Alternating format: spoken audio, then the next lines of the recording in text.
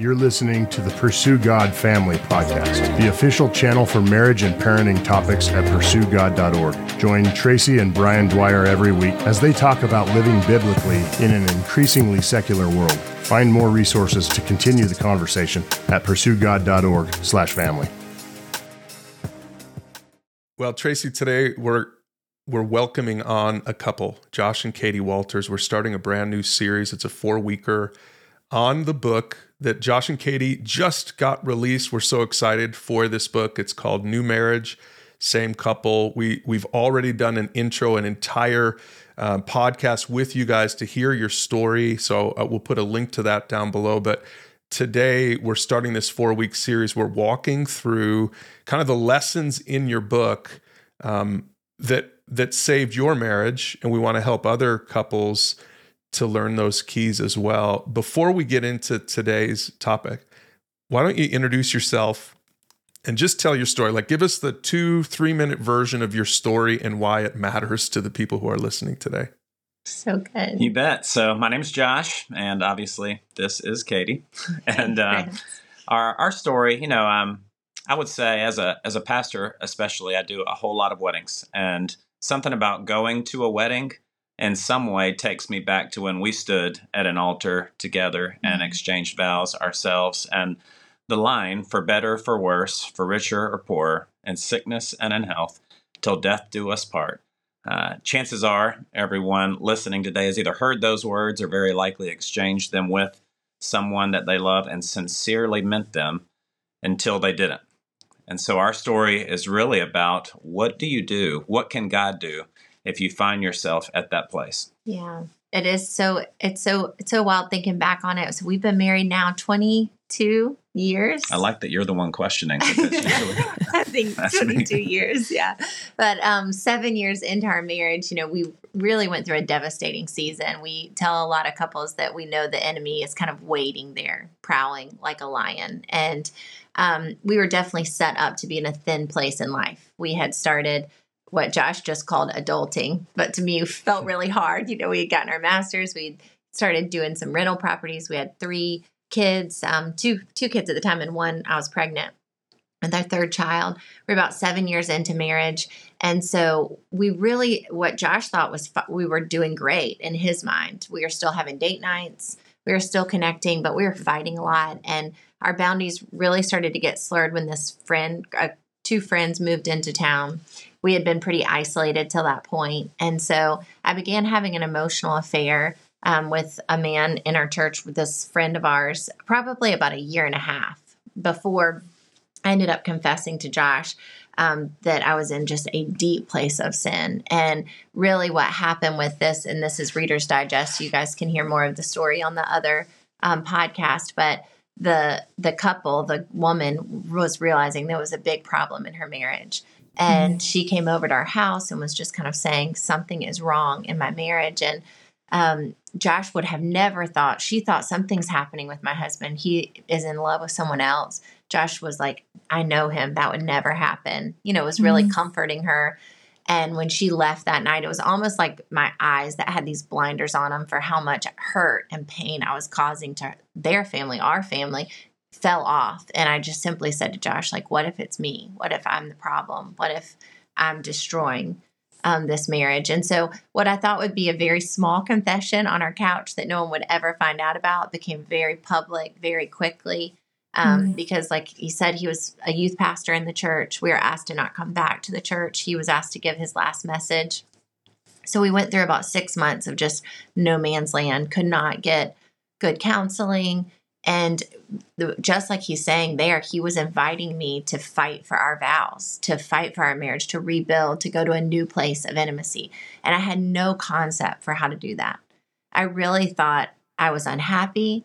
I didn't love him anymore. I had truly given my heart to someone else. And truth be told, I didn't know how to do that either. I just knew it was what God wanted. And that, there's few things he hates, and divorce is one of them. And I knew that the whole nature of this covenant is about learning to die, right? That we might live. And so the more that I would die to myself and change for her and her for me, that it would lead to our best life, our kids' best life. But man, when you're in a place of brokenness, I didn't have a clue how to do it. And so I was just going in faith, knowing this is what God wants. And if he can take me from dead to life, he can sure enough do it in our marriage.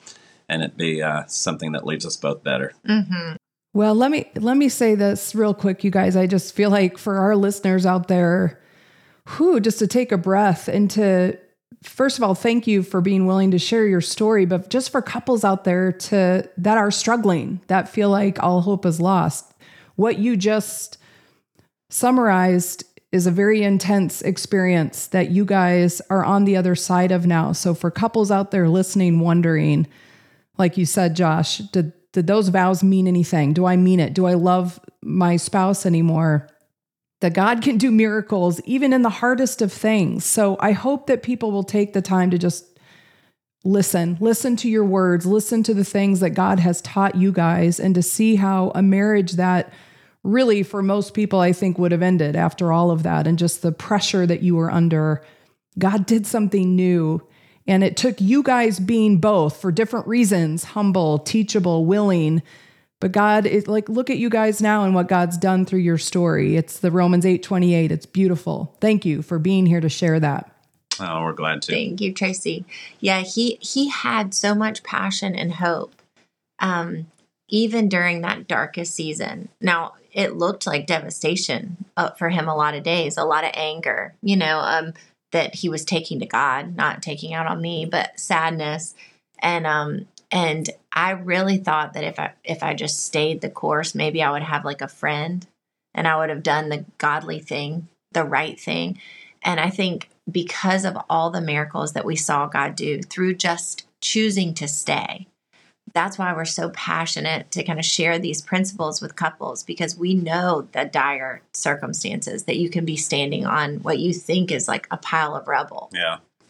And just hope for couples that, you hear about somebody walking through something awful and them talk about their story, and they say things like, well, I wouldn't change it if I could.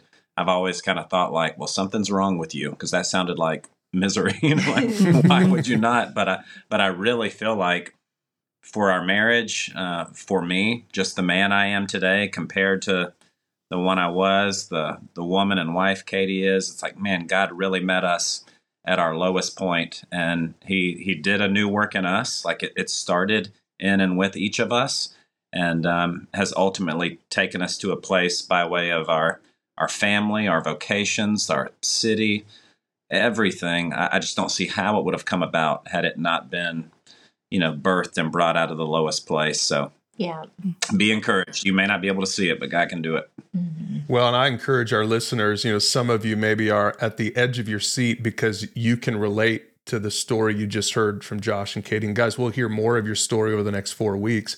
But what I love about your book is it's called New Marriage, Same Couple. And this isn't just for couples who've experienced this kind of devastation, infidelity in their marriage. Yeah. It's for any couple. What one of your prayers, I'm sure, just like ours, is that we preempt. This is like a preemptive strike for a couple that might be on a pathway to that. They don't even know it yet. And so I think the principles that you guys lay out are good for every couple that's listening. So I just want to encourage couples, as you're listening to this, to really listen with your spouse, maybe with a mentoring couple, maybe with a small group, and have your hearts open to really learn from the story and apply it to your own marriage. And guys, you lay out the way that you lay out the book, and it's the way we're going to be doing this series as well at pursuegod.org, is you've got these 4 principles that, just like a pastor, Josh, you had to put it into an acronym. I love that. And it's STAY. We're going to talk about, today we're going to talk about start with me. Next week, we're going to talk about take quitting off the table. Week 3 is about allowing others to be a part of the solution. And then week 4 is about yielding to vision. So that's kind of the outline, not just for the book, but also for this 4-week series that you can find online at pursuegod.org. So guys, today, let's talk about this first principle, which, Katie, we're going to let you kind of open this up. The first principle is to start with me. So here you were. You guys, you confessed this horrible thing. Now you guys had some decisions to make. Talk about what it means to you to start with me. Well, because I'm telling you, these were the principles that helped us start to rebuild, like I said, when we were standing on nothing. But even this week, when I got into this tension point in marriage with Josh, these points helped me get through those smaller things too, to rebuild. And so this first point called Start With Me is really just that. It's a basic principle that says, if there is a point in your marriage, a place you're stuck, a place you want to grow to, the first place that we have to start is with ourselves, the very first place. And so I know that looks as individual as every individual is, but for me in our story, what happened was, yes, I was the one that had the affair. So I had done the betrayal on Josh, to Josh. And a lot of times when that happens, you may say the right things. You may have this form of, godly sorrow of, I'm so sorry that I hurt our vows, that I betrayed our vows. But actually, you have crafted within your own mind several reasons and justifications as to why this marriage is not working, is not going to work. And for me, a lot of that happened through culture, through I should be happy, I should be fulfilled, I should be able to live my one life to the fullest, take all my desires and chase those. And so I really had to start at that place of, number one, for me, it was recognizing, that a lot of the patterns that we had in our marriage came from my blame shifting. That if anything was not right in my life, if I was discontent, if I was struggling because I had to work, or if I was struggling because I was in a season where I was staying at home, all of that was on Josh. If I was unfulfilled, that was on Josh. If I wasn't being provided for enough, that was on Josh. I had blame shifted so much. And I think, so starting with you, recognizing, is there any way that I'm blame shifting and putting something on the other person in the marriage that actually was never theirs to hold?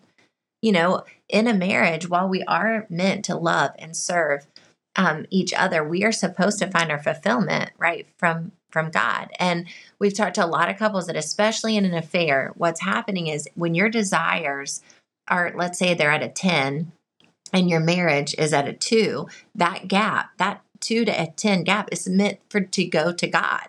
You're meant to take all those desires, that passion, that intimacy, even that anger, that discontentment is supposed to go to the Lord. But in an affair situation, you're taking that desire outside of the covenant, on yourself. So starting with me looks at, really taking a hard, honest look of where am I blame shifting?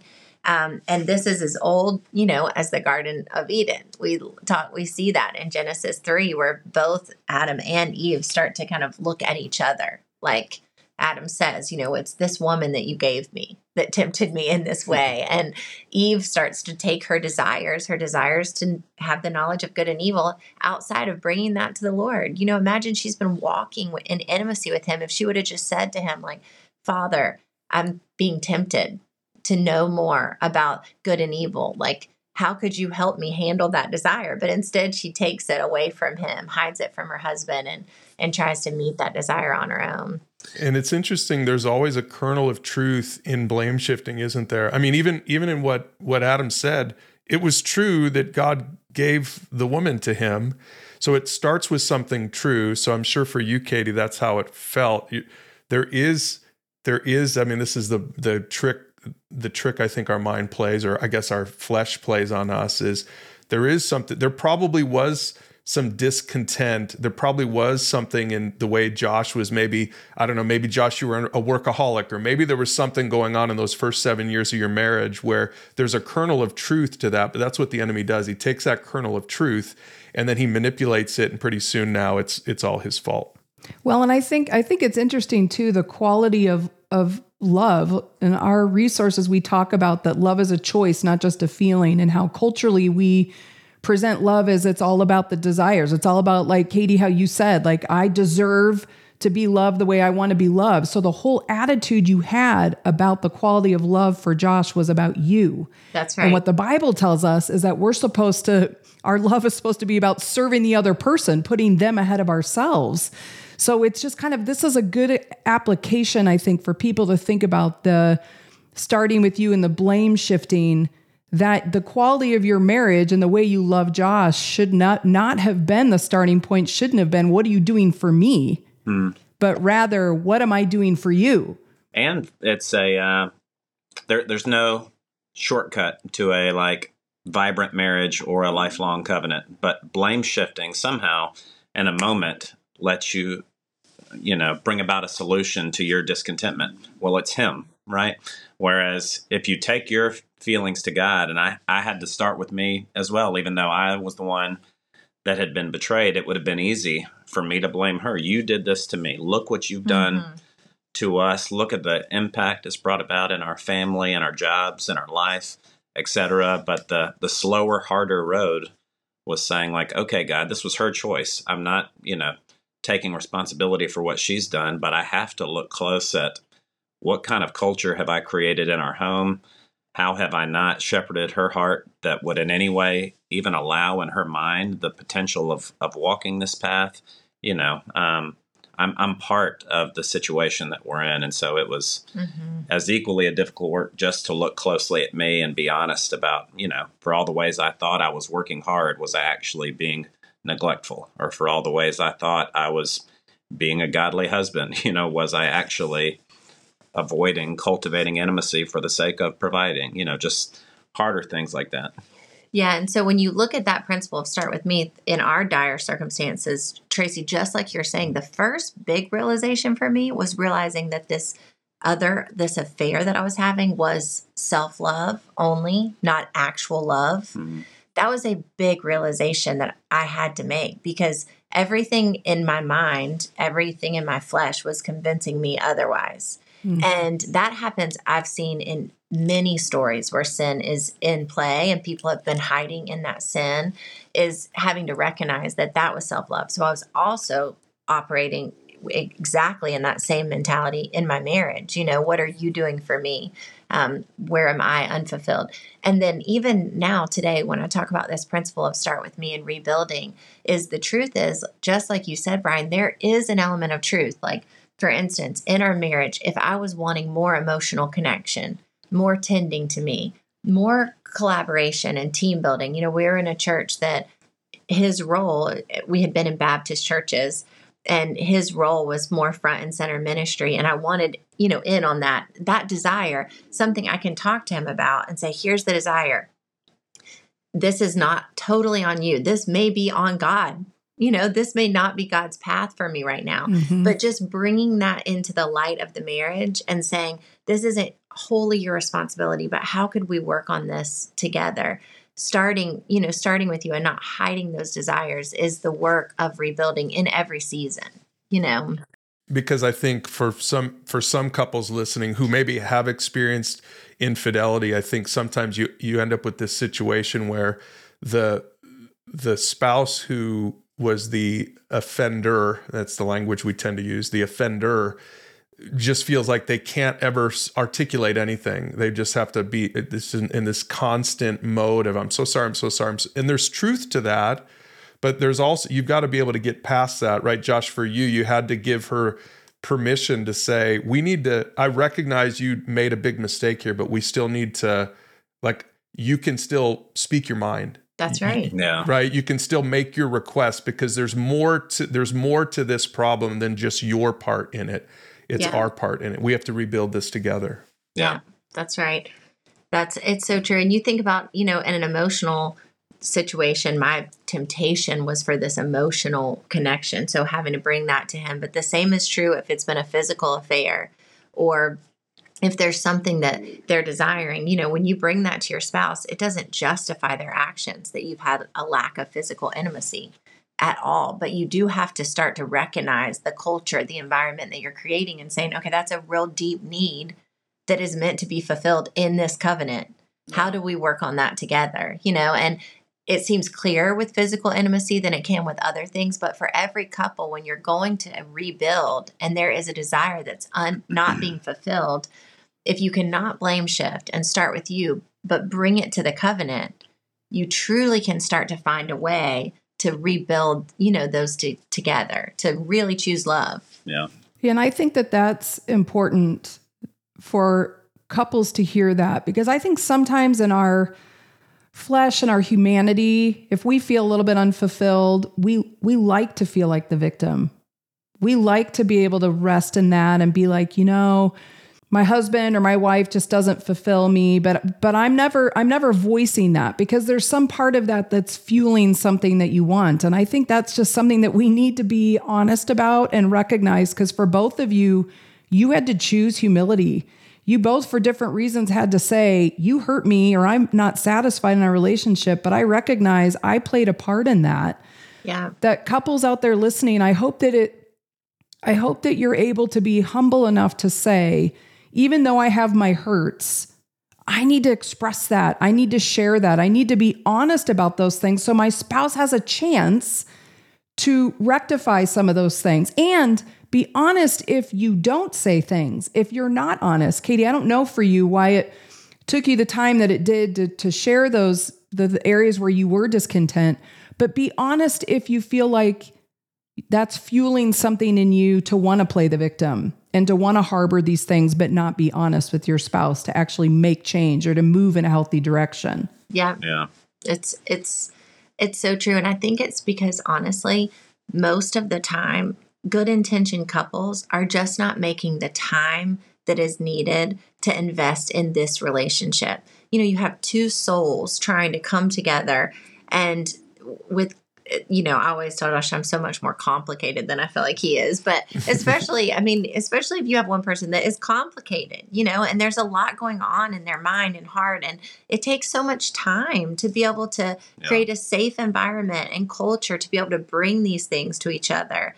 And that's where we talk so much about this dialogue daily, date weekly, depart quarterly. But the truth is, most couples are not doing those kinds of intentional investment. They are side by side in life, partnering up until something happens. The enemy's there waiting, and then there's just division. And I would say, too, the other thing about this, especially start with me, and I had been a pastor for nearly a decade at that point. But in this season, man, I was going after God like I never had before, because my internal narrative was so bad. Like, I could be driving up the road and find myself white knuckling the steering wheel, trying to envision something that I never actually saw, or rehearsing conversations. My inner monologue was just so destructive that I was staying home with our kids at that time. We had just moved to Charleston, and I would spend, I was making the girls have a morning rest and an afternoon rest. And Katie was like, kids aren't supposed to nap twice. I was like, well, they are, because I've got to have the time. But I would just, and I'm not even a good journaler. But, man, I was just devouring God's word, pouring my heart out. And I think that's a big part of, if it's just about working on this, then, man, you can shortcut the start with me. But by focusing in those initial moments of whether you're at a hard place or if you're just wanting to go to a new place, like, man, if you can start with God, and say, God, would you help me? Not them. She's got to do that for her. Would you help me? Help me see what I missed before. How are we going to rebuild here? Like, I need you to get through today. It's like, man, I feel like starting with me, for me, as the one who was offended, was really just the kindness of God to meet me in my pain and help reposition some things within me for when we were ready to start building. Yeah. And Josh, so at some point then for you, obviously that meant that you had to forgive. And we talk about this quite a bit on the podcast about that healthy couples earn trust with each other. But part of that, especially in a situation like this, is part of the prerequisite for that is that you have to sometimes you have to forgive and have this new starting point so that Katie could earn trust again. So talk through, like, how were you able to get there in terms of forgiveness? I would say that's probably the question that couples ask us the most, just because they've been so hurt. It's almost like they're looking for a switch that they could flip in their hearts or minds, and they're just asking, how did you forgive them? And I think very early on, like, some of the language that comes to mind is forgiveness or lack of forgiveness can either serve as concrete or a catalyst. Like, an inability to forgive, man, you can live out of for decades and it just be like your feet are planted in concrete. You can mentally, emotionally try to move forward, but you're just not going to go anywhere. Whereas as soon as you can forgive, man, it launches you, to a new place. And for me, I think God did that early on by helping me see that who she is not what she did. Mm-hmm. And oftentimes, even in an argument with your spouse, you're a liar. You're fill in the blank. It's just our way of dialogue to connect people with their behaviors. But he helped me see her name, Catherine, means pure at heart, and just helped me see, like, man, he has got good works he prepared for her. He made her in his image. He had me in mind as he was making her, like just going back to who he created her to be. And you would never like get mad at your spouse if they got up in the middle of the night, stubbed their toe on a piece of furniture, screamed and woke you up. Like you can't get mad at people for deeds done in the dark because they don't see or know what they're doing. And our tendency and our pain is to connect the person with the thing that they've done and think that in some way they need to take full responsibility, that they need to feel the pain that you've caused me to feel.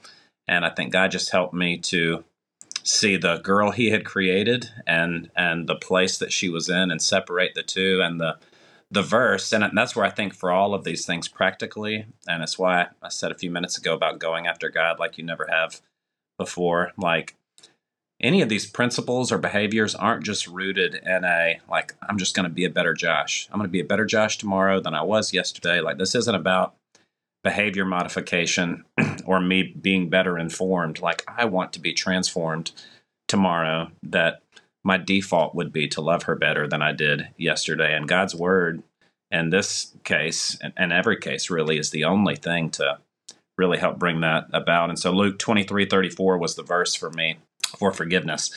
This is Jesus on the cross after he has been, just treated brutally, looking out at the people that he came to save. And his prayer was, Father, forgive them, for they know not what they do.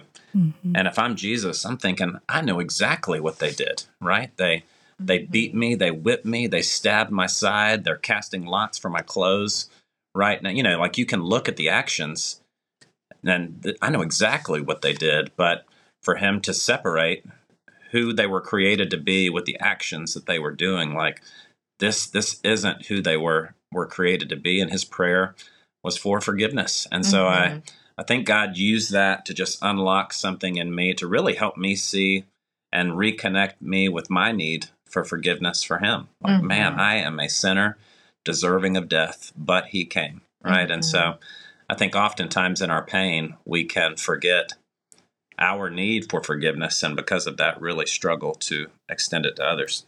Let me ask a question real quick, Josh, to that point. Katie, for you, seeing that in practice, that you felt like he was forgiving and giving you room to say like, hey, we can build something from that. How did you respond to that? Was that helpful to you then in your journey? Because you had your own journey of things you were working through in this. Yeah. Was Josh's ability to forgive, what impact did that have on you to help you to continue in your journey of looking at yourself and where you had been? It honestly was everything, because I look back on that time and I think people get forgiveness confused with the choice to forgive is just like the choice to love. But then there's all these other emotions and feelings and actions that come, along with that choice. And so I think when people say like, I just don't know how he forgave, I just don't, I had to rebuild trust. Mm-hmm. I had to be an open book. He had to know where I was. He had to see my phone. He had to know that I wasn't continuing on in this betrayal. But the forgiveness was a choice. It was a choice there to not call me by what I had done, to not speak that way to me, to not hold out anger towards me. And if he wouldn't have been able to choose that, I don't know how we would have rebuilt. Yeah. Because I had so much shame. And that the shame that you have when something like this happens wants to kill you. Your enemy is out for your life. He's not just trying to destroy our marriage. Like he really wanted to take me out. I know he did. And I got there. I got so low that, that shame made me want to just even think about ending my life.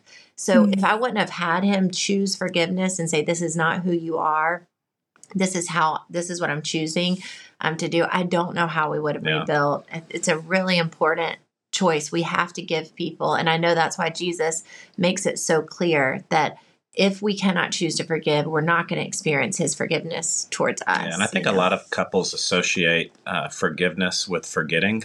Mm-hmm. Right. Like, I'm going to forgive you. Let's put this behind us and move. Right. When the reality was, we had a lot of trust Right. earned, like that I could feel comfortable if she's out and about and I'm not with her. And so the choice to forgive in no means meant that we lived or pretended like this never happened. But the reality was, she had believed some lies and was in a dark place, and that's what allowed her to make these decisions. And so if I'm projecting my anger on her, reminding her of what she's done or how I feel because of what she did, who's going to be the one speaking life into her, reminding her of who God's called her to be, where God could take us? And so I feel like for all the ways that I maybe missed out leading spiritually in the past in the name of work or hustle or whatever it was, like in that season, it looked like my needs getting met by God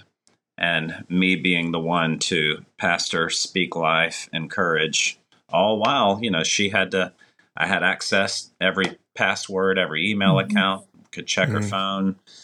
She was humbling herself that trust could be earned, but was also, open to hearing me speak truth and encourage her. And if a couple is in a betrayal situation, we were afforded the opportunity of this being a public stop because he was a pastor, and his job was on the line. But a lot of the couples that we counsel, that's not the case. They work at a bank and they think they can just sweep it under the rug, continue on with their life. And that's what forgiveness is. And that is not what forgiveness is. It is an emergency room situation. You have done something that has devastated your vows that you made. And so we tell couples like if someone has a heart attack, you're not thinking how quickly can they return to work and life is normal. You are making sure that they're getting like the rehabilitation they needed. And so for us, it was talking to our parents, being open, vulnerable with the people around us knew. And we do think for couples, it's a healthy thing to bring this to the light and say, our marriage is in a crisis point and we're choosing to rebuild together, but we want to be out and in the light with that, Well, and I think that the key too is that both of you were willing for different reasons to lay down your right to your feelings or your hurts to say, how do we start to see each other and hear each other and recognize that the other person has a perspective? That's what I think is so beautiful, Josh, that in your journey of what God was doing in you and your ability to come back to Katie and to say, I forgive, but we've got a lot of work to do on the trust, that Katie, that unlocked then for you the ability to be more honest and to look at yourself. So as we're humble, as we come to the other person and say, I want to love you better, the way Jesus said that we are supposed to love our spouse is a selfless, sacrificial love, seeing the other person's need ahead of our own, that as you guys were willing to look inward first, where did I go wrong on that? God, change my heart. That's what unlocked the ability for you guys to start having the conversations of rebuilding. And I just think couples, it does take bravery. It takes sacrifice to say, I'm going to let that go, or I'm going to die to that, or I'm going to die to my pride because I care about this person and I don't want our family to fail. Yeah. And it takes a core belief that God is good and he desires good for you, because choosing to love your spouse in that way can, especially if you're in a tough place, can feel like some obligatory obedience. Like, I have to do this because God said so, and there's not going to be any life in that. But if you can believe that he came that I might have life and have it more abundantly, but the way that I take hold of that abundant life is a bit counterintuitive. That's right. It doesn't look like me running after and attaining things that are going to make me feel good. But as I'm willing to love her as Christ loved the church, as I'm willing to die to myself, somehow by his kindness and grace, good is going to come from that I never could have built on my own. So Josh, talk about that for a second, because I think for some of the guys and probably some of the wives listening too, they're hearing your side of the story and they're saying, that is so far away from where I am right now. I don't know how I could ever say the words that Josh is saying right now, that he's able to give this over. And I like what you said a minute ago, that it wasn't about just being a better Josh today than I was yesterday. There's something about the vital connection that you had to Jesus. That's right. This isn't like a self-help book that you guys are putting out. Yeah. This is about Jesus transforming you. And talk about, we're going to get real specific for a second. Talk about how worship connects to that for you.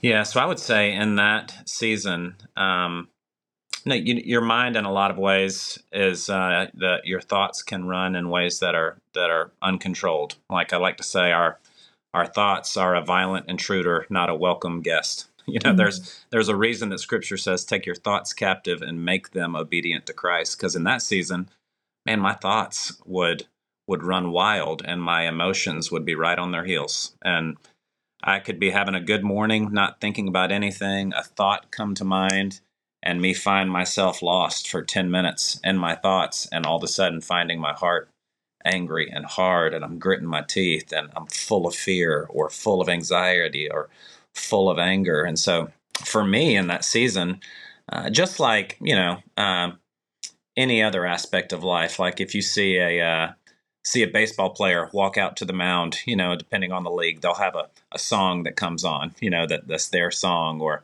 basketball teams going out for warm-ups have like a warm-up jam. We've all got a song that can take us to a different place, if you will, whether you're going to the gym and you want to get hyped up to work out, or if you're dancing with your spouse, the song you dance to at the wedding or whatever it may be. Those songs can take us somewhere emotionally. But in reality, what those songs typically do is distract us.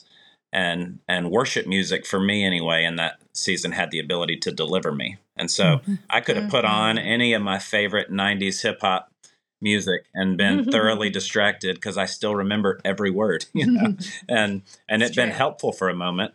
But as soon as the music stopped, I would be right there in my feelings, still kind of stuck in them. Whereas worship has the ability to deliver us, to really take my eyes off my feelings, take my eyes off my circumstances, my situation, my fears, my insecurities, my doubts, and put them on God. Like, you can't have big problems and have a big God. And worship just reminds you that, man, He is so much bigger than my problem. So in that season, man, I found that the idle moments were typically the most painful for me, meaning like when you get in the car and you go to leave somewhere and you haven't turned any music on yet, those 3, 4, 5 minutes of silence when you've had kids around you and distractions and kind of what's most bothering you would kind of bubble to the top, or the moments right before you fall asleep at night when you get in bed, turn off the lights and the house is quiet. My deep thoughts and feelings would kind of bubble to the top.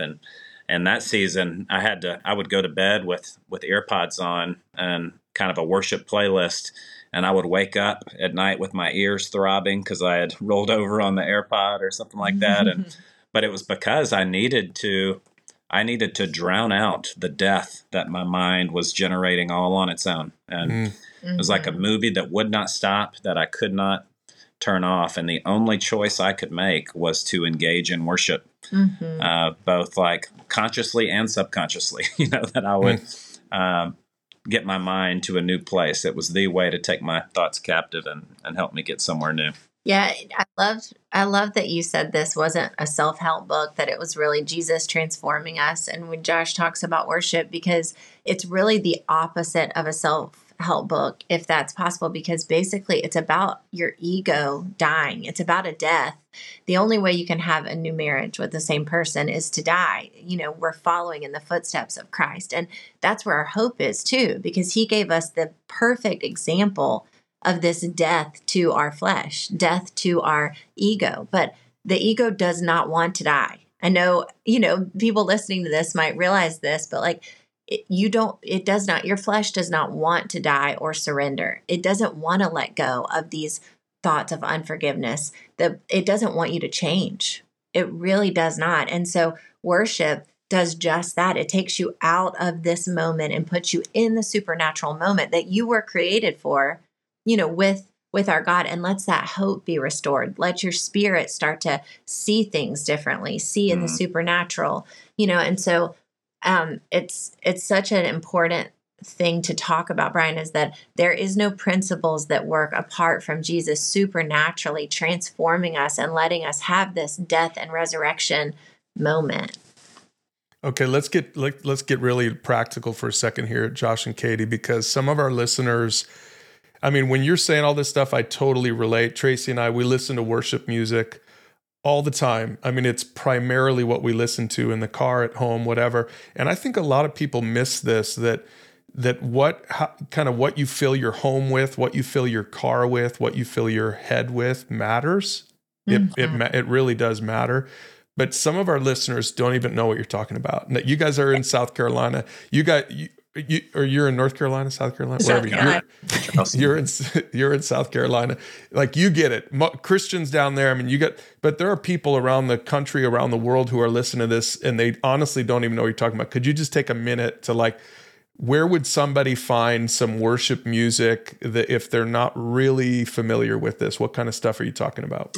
Yeah, so we should also say that we love Cardi B. We love rap music. We love, when he talks about Your First Jam, my first thought was I'm so fancy. I love that song, and so I do want for the listeners to know, we understand a good beat. But there is so much incredible worship music out there now. There truly is. So you can still, where you would start. So I would say, our boys every night when they go to bed, and there was some wrestle about this initially as to what they would listen to, but they listen to Brandon Lake, and they'll open up Apple Music, and he's got tons of music. But I would say a big part of enjoying it is finding music in a genre that you enjoy. And so whether it's rock or rap or gospel, there's just so many kinds of Christian music that share a message. And so in that season at nighttime when I was going to bed,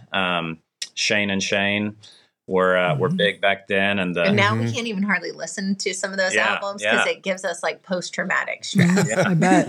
It was almost like a spiritual worship lullaby that I could put on that would lull me to sleep while also filling my head with truth. And I remember laying there in the dark at night, tears running down my cheeks, just because songs I had heard and knew the words to now had such new meaning. And so Shane and Shane were really helpful for me in that season. Brandon Lake is another big one. Elevation Worship, listen to a lot of them. But I would just say, if you identify kind of the genre you like, and then do some Google searching there, and I would tend to find songs that the message of the song kind of connected with where my heart was at, and man, they were a well of life for me. Anthem. Well, and I think that the point of it, and to what you guys are saying, is we choose to feed either our bitterness and resentment and our entitlement to our hurts. That's right. Or we feed, God, want to honor you with every part of me, and it includes my hurts. What do I do with that? How do I honor you even in this season? And so listening to worship music is feeding the humility. I need to love and see my spouse for the good, rather than some of the other things. Because I'm sure you guys had people in your life that would say, what are you doing? Get a divorce. This is crazy. Why, especially Josh, I'm sure to you, why the heck are you sticking around for this thing? So if we feed those, if we let those voices, that's going to feed the bitterness, resentment, and this is about me, and that's all that matters, versus choosing the posture of, I want to feed my soul with the things that honor God, what God wants to say to me, which is, I'm sure, what the worship music spoke to you guys. And then that allows us to see with different eyes than our situation and the problems. And it's such a, we know the nature of our calling as husbands, but to really think about, husbands, love your wives as Christ loved the church and gave himself up for her. He came with full knowledge of a future betrayal. He loved Jesus, knowing that he would be betrayed. Or Jesus loved Judas, knowing that he would be betrayed by him. And so, conceptually, as believers, we know these things until you find yourself in a season where the only path forward is for me to die to myself. Yeah. And that's where, you can stew over your pain, what you deserve, the movie in your mind that you can't seem to turn off. but believing that there is abundant life for me on the other side of this pain. There's no fast track. I can't medicate through it. Substances aren't going to take it away. But if I can sit in it, let God meet me in it, and leverage a tool like His Word or worship in this case, it's like, man, it leads to life. And in a very practical way, it did. Guys, we can talk. This is so, I can just hear our listeners getting so much from this, and I'm sure they're going to want to listen to this a couple of times, 2, 3, 4 times. But let's finish, at least for today. We got so much more to cover in the weeks ahead. But let's finish today, Katie, with what you talk about in the book. You call it confession therapy. You know, this whole principle is start with me. I got to start with me. I'm not going to blame shift. I'm not going to point fingers. How did confession play into that for you? Let's end on that. So for us, this was a principle we started. No counselors ever told us to do this, but it was one of the biggest techniques, practical tools that helped us rebuild. And just like I said before, that I feel like I'm complicated. I'm a complicated human. Josh he is obviously too. And I don't think it's a man-woman thing, but sometimes in the partnership, you have that one that just has a lot of different thoughts, desires, emotions, passions. And going back to Genesis 3, I think about this moment with Eve and how you can take these ideas of your flesh, your ego, these desires, and hide them, or you can bring them to the light. And for us to start to have real intimacy, he needed to see all the parts of me. Mm-hmm. And I would say when I look back on the first 7 years of our marriage, we were both trying to be the best versions of ourselves outwardly to everybody else and really to each other too. You know, of course, we saw the Tuesday mornings with each other, but he did not know if I was having a dream. I had a dream about another man, or I was having a thought of jealousy, or, you know, I had struggled with, wanting to have more money than we did, whatever these coveting thoughts. He did not know those sin elements that were happening in my heart. I wasn't taking them to him, and I honestly wasn't taking them to God either. So for confession therapy for us just practically became, I'm going to tell you everything. I'm going to show you the raw and the real. And so it started to look like if I saw a headband in the house, I would say to him, hey, I wore this headband for this man 6 months ago. I thought he would think I looked cute in it. And I just want to tell you that. And we saw him start to break things off of our marriage. The Lord started to break things off, things that I had kept in the dark. Because one, I was confessing things that Josh wouldn't have known otherwise. And two, the minute I would bring it to the light, it would lose power. But the smallest example of that headband, if I just wouldn't have said anything, and every day that headband made me think I've got something he doesn't know about. I've got a thought. The shame starts to come on you. There's a problem with me. I'm broken. I can't stop thinking about this other man. No, you have an enemy and you're walking in darkness. The minute you bring it to the light, you can fight it together. And that's where, like with the headband example, when she would bring those things to the light, it's like, well, we're getting rid of that thing. It's like, let's burn it. I would have joy in destroying it. But it also, he had also reiterated the reality that in terms of how powerful confession is, had she told me day one, I had a weird feeling for him tonight. Like to see the protector come out in each of us, and for you to know, like, man, this is the most precious relationship, but it is also the most fragile. And so you let me hear you're vulnerable, I'll protect you and us like I never had before. But when confession isn't a normal behavior, man, it can feel so foreign and hard to share something like that. So I remember in that season, Katie would come out with journals from college where she would call me some ridiculous pet name, Schnooky Boo Boo.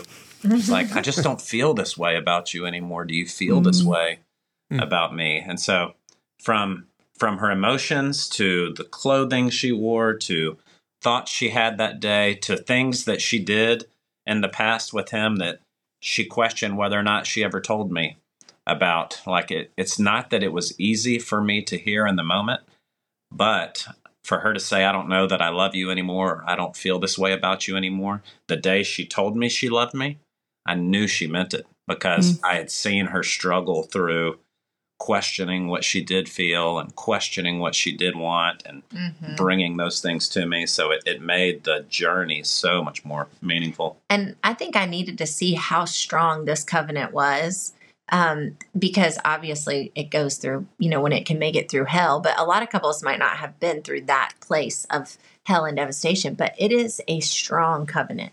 And I think most people would be shocked at how much their spouse can handle of their, sin, of their humanity, of their brokenness. And that's what it built in us during this time, is that this is a safe, strong place. And while it's not easy to hear these things from each other, we were made for this. We were made to fight the enemy together, to bring these things to the Lord together. And so, confession therapy during that time, it was not as practical as it is for us now. But now we have little sayings around it. So I'll say like, hey, can you handle me? Or I've got to tell you a 10 tonight. And that just meaning like, if I know I'm on edge, if I had a stressful day, if I need a break, like her saying, can you handle me? Obviously, the answer should be yes. But like in this moment, no. Like, yeah, I want to talk about whatever it is you need to say, but I need to go to the gym, or and so it at least helped us set the environment for a conversation. And know that that's, even now when we go on a walk, we have these practices of dialoguing daily. We have a lot of children. We have 7 children, if people haven't heard that yet on the podcast. But so we need to have a moment where we can talk and be together. And for us, that's at night we go on a walk together. But I'll say like, hey, I've got to bring you my 10 tonight on a walk. Or, and I use the words like, hey, that I am safe. You can tell me something that you're struggling with. You can be vulnerable with me.